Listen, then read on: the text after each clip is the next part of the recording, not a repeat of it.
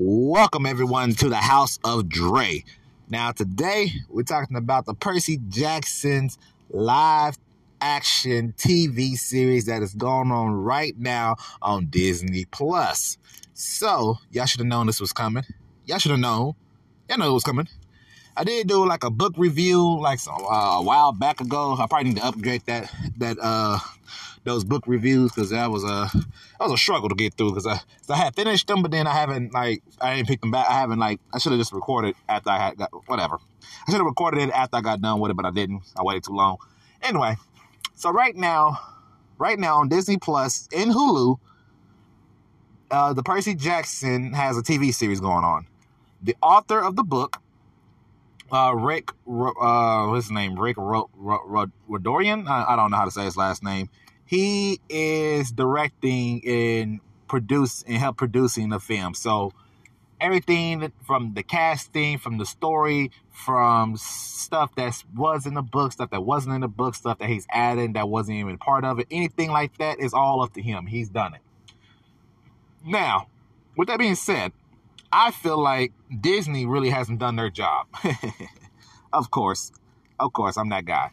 I feel as though this show could help bring back big-time mythology fans because I think in the world of one of the big things in the world is mythology. Greek mythology normally, because we haven't dived too much Norse mythology or Egyptian mythology or Chinese, all the other mythologies. Greek mythology is one of the bigger ones because, in schools and stuff, that's the first thing they go to. They go to Greek mythology, they talk about it, and they take classes over mythology like that and stuff like that. So that's one of the big ones.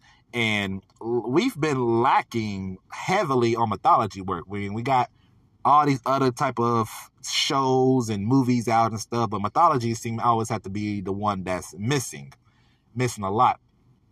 And that don't have to be the case.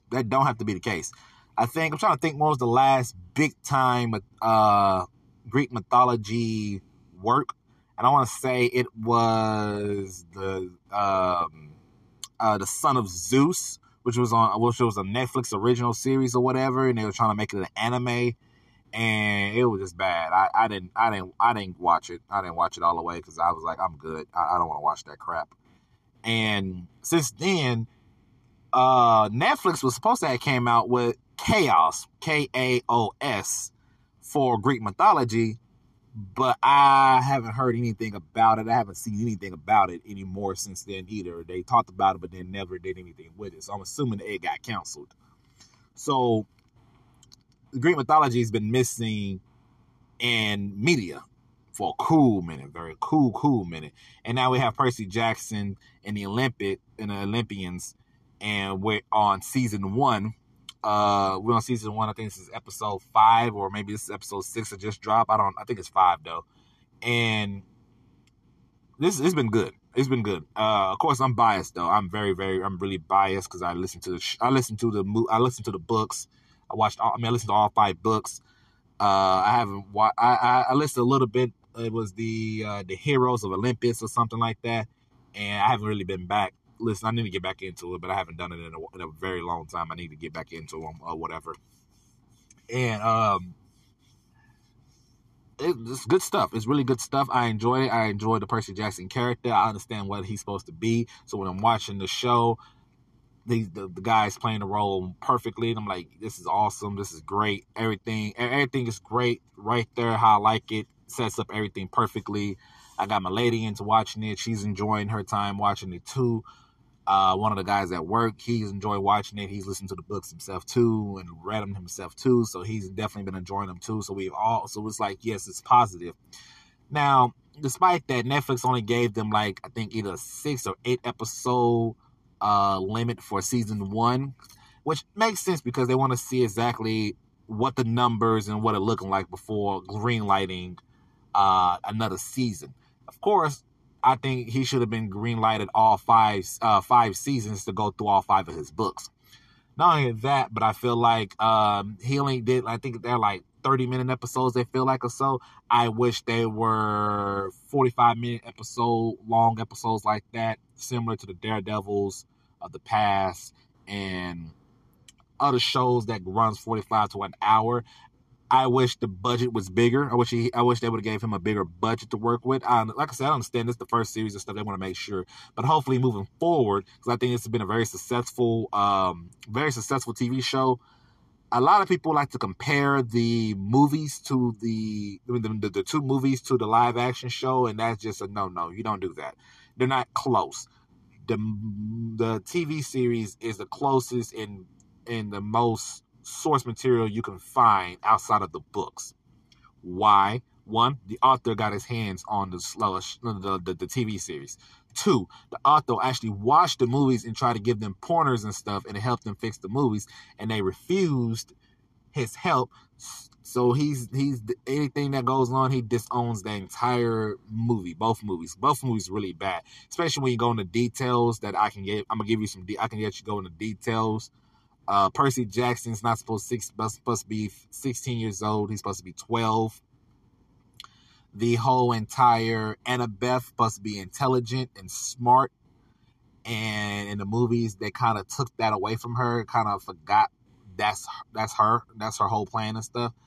They made it to where Percy Jackson and Annabeth were rival turned friends. That's definitely not the case at all. And this is from the movie side. That's not the case at all. 0%. There's noticeable connection to the two. There's noticeable connection that these two can connect to one another, right? And in the entire movie, they avoided all that. There's no connection. There is no anything. There is nothing. There's no Percy Jackson not knowing completely not knowing how the whole Olympic stuff runs. I think that plays a major fact, because they got him running around thinking he should know. He automatically knows all this stuff, and it's like, nah, man. Percy just struggled. Percy is the funniest character. Is the most one of the funniest characters you can have, because he just himself, right? It's awesome, because it's everything that happens is just, hey, Percy, you should know this. And Percy always has that, I don't know anything. And it's great. It's freaking amazing. The movies, they avoided all that. Horrible. The movies is bad. The horrible movies. So, man. Sorry. It's like, that's starting to be my thing, isn't it? Coughing at least once on the podcast. It's crazy. But yes, so hopefully after the series is ended, Disney Plus go ahead and greenlight season 2 through 5, because we need to get to the rest of it. Right now, we're in the Lightning Thief arc. After the Lightning Thief arc happens to be the Sea of Monsters arc. After that, I think it's Wrath of the Titans. After that, I think it is... Let me fact check that before I'm up here just naming off these... I know the first two are right. The Lightning Thief and the Sea of Monsters. The third one will be the Titan's Curse. Titan's Curse is the third one. And then the fourth one will have to be the Battering of the Labyrinth. And then the final one is the Last Olympians. So, that right there, that's 5 seasons. That 5 seasons will focus on 5 different arcs. So much stuff happens within all 5 arcs, and the build up to everything is going to be amazing. Disney Plus, go ahead and greenlight it. Go ahead, up the budget by a good 50 mil, 100 mil. That way we can get stuff that we didn't get to get in this season so far. But I've definitely been enjoying it. If done correctly, and if Disney does its job, they should promote it as much as possible and push it forward so much. And if that happens, it'd be great. It'd be great. My personal opinion, it'd be great. But that's it. I want to do this real quick, real short, some slight for you, some slight. And I'll catch you guys probably this weekend for a podcast. I actually don't know what podcast I'm gonna do this weekend. But okay. See y'all then.